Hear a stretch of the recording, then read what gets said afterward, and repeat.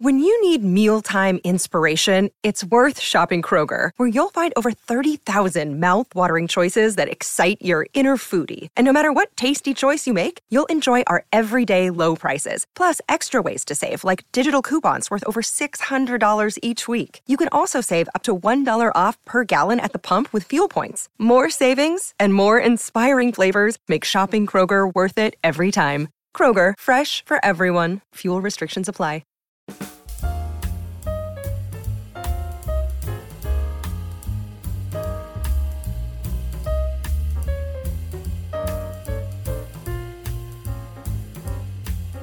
We are here with the platinum-selling multi-hyphenate Selena Gomez, who is the star and executive producer of Only Murders in the Building, and the series co-creator, John Hoffman. They're talking about everything to do with the show, including season 2. Selena, your career evolution is remarkable. You take bold swings with movies like Spring Breakers, The Fundamentals of Caring, The Dead Don't Die, and you produce. And we'll talk about that in a bit. But when Only Murders in the Building arrived, what was it that you found appealing about it to fit in your canon? Well, to be honest, I actually related to the character in a lot of ways, from her way of kind of making new friends in unconventional places and feeling a little isolated and not understood sometimes. And then on top of it, I'm obsessed with true crime. Last night, actually, funny enough, I went to an escape room. And a bunch of my friends made fun of me because they're like, oh, now that you're on murders, you think you can solve it all? Because I just would like find little ways. So I just found this natural connection to Mabel, and it wasn't till later would I find out that I got to build the relationship with Steve and Marty naturally. So it was actually in real time. And you can tell through wrapping up season 2 that we've created such a synergy between one another. And that's how it would have progressed in real life. So it honestly feels like a family to me, and I feel safe and I feel able to do, new things with Mabel. And it was kind of a no-brainer. And plus I'm with 2 legends. And John, what made Selena a great foil to Steve Martin's Charles and Martin Short's Oliver? Was it a Diane Keaton, Louise Lasser sensibility? First of all, I love the reference. Right. But no, I would have to say, it was Selena Gomez.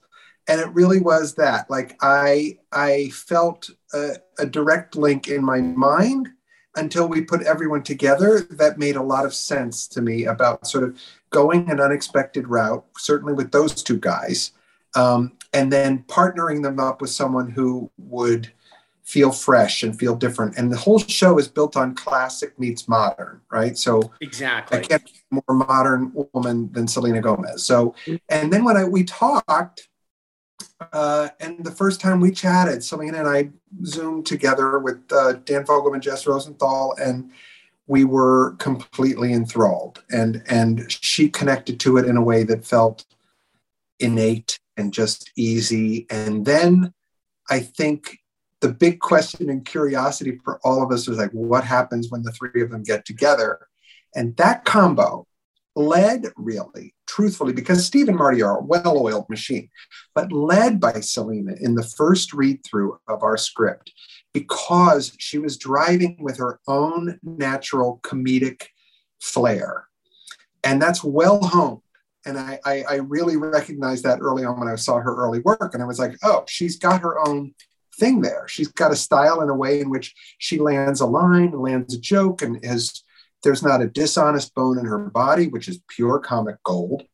And that to me is what I saw immediately happen in our first table Zoom. And all of us did. The phones lit up after that first table read, and we were like, she came to play. And it was thrilling. I mean, you have the hard job, Selena, playing the straight person. That's where all the funny is. Forget about all the goofballs. I really enjoy it, I have to say. And again, life imitates art, because half the time I don't understand what they're talking about, and I find it hysterical. So I learned a lot. But yeah, no, there's such a good feeling about being able to be the middle ground in it all. And there's also this sense of like, not like a relief of pressure, because I know that I'm able to get to the grounded place, but it's so important to have what Steve and Marty are. I mean, they are incredible. So I just try to match up to them as much as I can. I'm just sharing an old story that Claire Danes, when I interviewed her years ago for Shop Girls, she shared this story about when she was working with Steve Martin. I said, did you learn anything from him comedy wise? And she says, well, there was this thing, I was going in and out of a door and he was just showing me the timing with it. And I was just curious, did you have those moments with these two guys? Not that you don't need any comedy lessons. I'm just curious. No, I welcome it. And if anything, here and there, nothing like crazy. They'll just suggest something, and we have such a great relationship where I'm like, no, I don't think that's funny, or oh, okay, I'll try that. And yeah, I'll even be honest and say, oh, I don't know if I could pull that off, and then they'll get me out of my comfort zone. But I've just learned overall that they really don't take themselves too seriously, and I think there is some gold in that, because not only does it disarm me as an actor, it also allows the whole set to feel warm and fun and just like a joy to be around. And John, what was your inspiration for this? I mean, was there a bad building in New York in the 70s? Where, I mean, that's the time where a lot of murders would happen. And I was just curious, and just can you tell me about your inspirations and just how this package came together? Was Selena there first? Was Steven first? How it all? Because I remember it was announced at Disney Plus Day, and I don't think anybody was expecting it.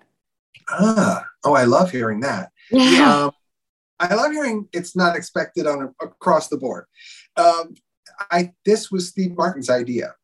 Mm-hmm. And I was introduced to the idea by Dan Fogelman and Jess Rosenthal. And so I was presented that, and immediately, like a good idea does, it brought forth like a volcano, other ideas. And I was like, oh, I've got this. And they said, well, let's sit down and talk to Steve and see if he likes these ideas. And so immediately met with, as Selena said, that spirit of generosity and that openness and not taking things too preciously.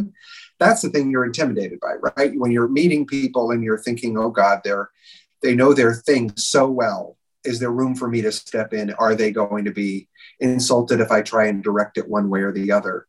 And these guys and Selena, it's such a room of collaboration and openness. And it makes, as Selena said, the set is incredibly open. Now, I say that, but when I heard the idea, the first thing I thought was, oh my God, I've wanted to do a show in New York City my whole life, basically. I was born in Brooklyn. It was a dream of mine to do a show or a movie in New York, shoot it. And then when I heard the idea and I thought a pre-war apartment building, I did take it back to my first thought was Rosemary's Baby. But there hasn't been a great signature apartment building show or film in my mind since then. And that's a long time back. But you pointed to something that will maybe a bit of a spoiler teaser for this coming season, because of what you referenced in the 1970s and the serial killer attitude that can happen around that great time in New York. I also expect to see in season 2 singing by Selena and banjo by Steve.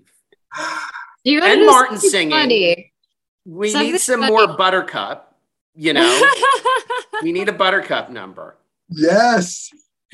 Anthony, you're singing my tune is all I want to say. Yeah. Okay. All I'm going to say is I think maybe Steve and I are hesitant just because I guess me personally, I want to be kind of careful. I love being Mabel and I love that she's, an extension of me, but she isn't necessarily me. So sometimes my worry, not to say that I'm opposed to it in any way, shape, or form, just my worry is that it might just kind of might turn into pop star thing. And that's, clearly not Mabel. You're classy. Okay. And there, first of all, there's nothing wrong with pop star. And if you were to just sing on the show, it could be its own thing. It could be, like a cabaret thing. It could be, Maybe. I'm not opposed. I'm not opposed. There are little flights of fantasy, I will say, but I love what you're saying, because I think that is the bottom line always, is like, we have to stay true to these characters, but there is this pocket of our show that allows ourselves to go off into the imagination a little bit. Another day is here, and you're ready for it. What to wear? Check. Breakfast, lunch, and dinner? Check. Planning for what's next and how to save for it? That's where Bank of America can help.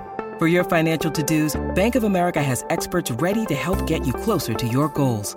Get started at one of our local financial centers or 24/7 in our mobile banking app. Find a location near you at bankofamerica.com/talktous. What would you like the power to do? Mobile banking requires downloading the app and is only available for select devices. Message and data rates may apply. Bank of America NA, member FDIC. You have such rich, connected characters here that you could take them into a far off realm and it would still feel organic because of what you've established and just their shorthand and their timing and everything and the cadences. I mean, do you agree with, I mean, you've got some rich twists here between, Tim Kono and Jan and Theo. But I mean, I really feel that it's like you could decide, randomly, oh, this is going to be the ending. And it all makes sense because of what you've laid out with them. Am I wrong? No, I hope you're right. And that's the goal when we work together with the writers.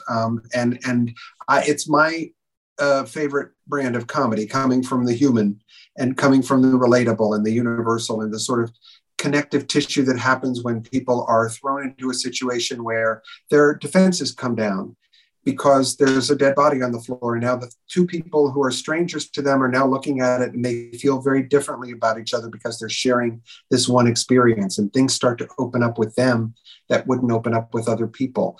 Also, it's the way in which these three amazing actors work together with us writers to sort of inform their characters themselves.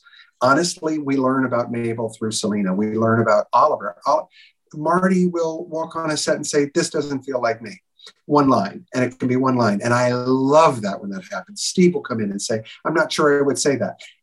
I couldn't enjoy that more, but we all are learning together who these people are, but we're coming from a place of common comedic understanding that has room for genuine poignancy and pathos between all of the characters and within their internal lives and backstories. And we explore it kind of unafraid because also they're amazingly gifted to go comedically and dramatically as well. So we're very lucky to be able to just dance in this territory. Selena, you've taken a hand in producing a number of your projects, and here you're executive producer. That's not a role some performers want. What do you love about producing? When you were coming up, did you observe the role of the producer on set and say, that's something I would like to do? Could you talk? My mom actually was, someone that inspired me when it came to behind the scenes stuff. She was, even when I was younger, we were constantly watching like documentaries on film and she would read tons of books, and she was in theater, and then she would move into commercial work, but everything was always kind of background. And I always had a fascination with it. I love story making, and I love being able to do as much as I can. I don't think I'm nearly as talented in that department as maybe I am in other areas, but I do love having a say. I love being able to know that if something doesn't feel right, or if the music is this, or something kind of feels different, that there is a sense of understanding that I can come in and shift it a bit, as opposed to this is what I have to do. even if like, you know, it makes me want to do things I don't want to do or something. I wouldn't put myself in a situation like that, but that's just an example.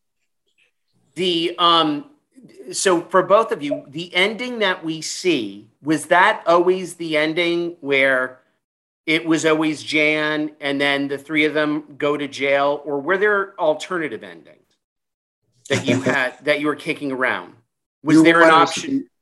The Mystery of Edwin Drood. Is that what you're saying? You went, no. Yes, exactly, precisely. How'd you know? What a fun show. Don't. No, or Clue. I guess Clue is the other one that did that, right? Yes. Yeah. It was very interesting. I will say this part. I did pitch this show to Hulu before we started rolling, before we did anything to get the green light. I pitched the whole season in general and the arc and the pilot in great detail. But by the end, one of the last sentences was, and so at the end of season 1, our 3 newbie podcasters have now become both the suspects in the main murder for next season and the subjects of a competing podcast done by their mentor. So it was that by the end of it. So it was well thought out structurally through that way, but things developed in the writer's room to make us adjust a little bit to who the murderer might be, and things develop, relationally with the characters. And that felt like when we get closer, when we discover Mabel knows Tim Kono and has a relationship with him, had in the past, that is a spark of excitement, and it makes it deeper for the audience and deeper for the character to feel like, oh my God, now it's not just they're, procedurally going about exploring a murder, there's deep connection. And that we felt was also interesting in our murderer in season 1 with Charles's character, and also with Mabel and with Oliver, because they saw what was happening and then they learned it before he did. And it's this feeling, and it's all about the emotional connection. So that's the thing that gets me jazzed, is sort of like finding those key points. Have either one of you decided which episode you're going to submit for Emmys yet? That's a good question. I don't know. I'm not sure. Idea. I have a vote. Did you? Yeah, with Theo, the Theo episode where it's all silent. That's my vote. I love it. Great. Season 3? Maybe? Yes? Okay. And anything else you can tease about season 2 are there some surprise castings that haven't been announced yet, or there are? You teased a little 1970s. Unintentionally. What's that? I said unintentionally. We have announced with you. No, it's true. I will say, just from an actor's point of view, doing another season of a show that genuinely had the reaction it had is a little nerve-wracking.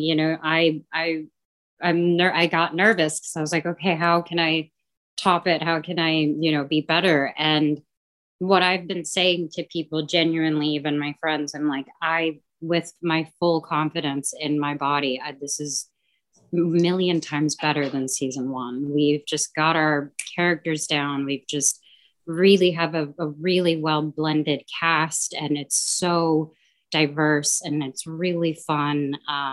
You're going to be surprised. I think people will be surprised. Agreed. What's next for both of you? I'll go. So I just finished season 4 of my cooking show, and I am in LA working on my album now. Oh, fantastic. There's no, do you think you'll do a tour soon or no? I am open to a tour 1,000%, but I obviously have obligations and things that I want to do. So when the time's right, it's not the top of my priority list. Okay. And John, aside from finishing season 2 in post?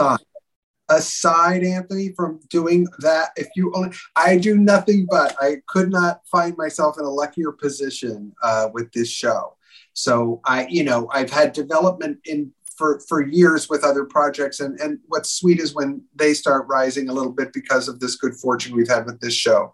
That's lovely. But my focus is making this, again, just stronger, better, always with this group. It's an amazing, rare air position to be in with this amazing collection of people. Okay, John, before we go today, yes, Selena knows this. There's something that I want, and maybe you can make it happen. And that's Selena Gomez in the Linda Ronstadt biopic, because you know she will win an Oscar for it. And you know there is a story for it. If you saw that, she just did a documentary a couple of years ago that went to Tribeca. And there's this whole story just about how she just survived and went from band to band to band and just became her own, her own phoenix. Yeah, you're not the first. I know, but it needs to happen. It has to happen. I could not agree more. I'm like, every day I say to myself, Selena's got her range. Selena, yeah, she could do, she's got her range. Thank you so much. And then the other thing I was going to say on that is, Selena, if you haven't listened to it, Pirates of Penzance. Yes. The soundtrack. She was in one of the Broadway productions. It was a very popular Broadway production in the 80s. You could probably go on whatever, Spotify or YouTube Music and find it. But she's on that soundtrack with Kevin Kline. And it was a departure for her in her career when she just suddenly decided, after doing all these pop albums, I'm going to go on Broadway. And it's fantastic. Oh, fantastic. Cool. Yeah, and do an operetta and sing to the sky with the soprano. Oh, it's great. And I think she increased her range during that. Yeah. That's so cool. I'll check it out for sure. Totally. Thank you both. Not agree more. I love that you brought that up. Thank you so much. Good. Yes. John and Selena, thank you so much. Of course. Thank you. Thank you. Bye, Selena. Bye-bye. Thank you so much. Thanks for listening to this episode of the Crew Call podcast on Deadline. I'm your host, Anthony D'Alessandro. Make sure you subscribe to us on Apple Podcasts, Spotify, or wherever you get your podcasts so you never miss an episode.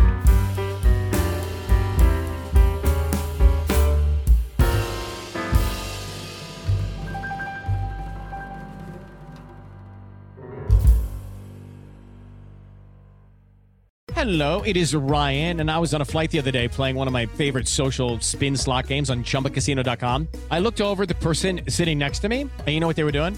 They were also playing Chumba Casino. Coincidence? I think not. Everybody's loving having fun with it. Chumba Casino is home to hundreds of casino-style games that you can play for free anytime, anywhere, even at 30,000 feet. So sign up now at ChumbaCasino.com to claim your free welcome bonus. That's ChumbaCasino.com and live the Chumba life. No purchase necessary. VGW. Void where prohibited by law. See terms and conditions. 18+.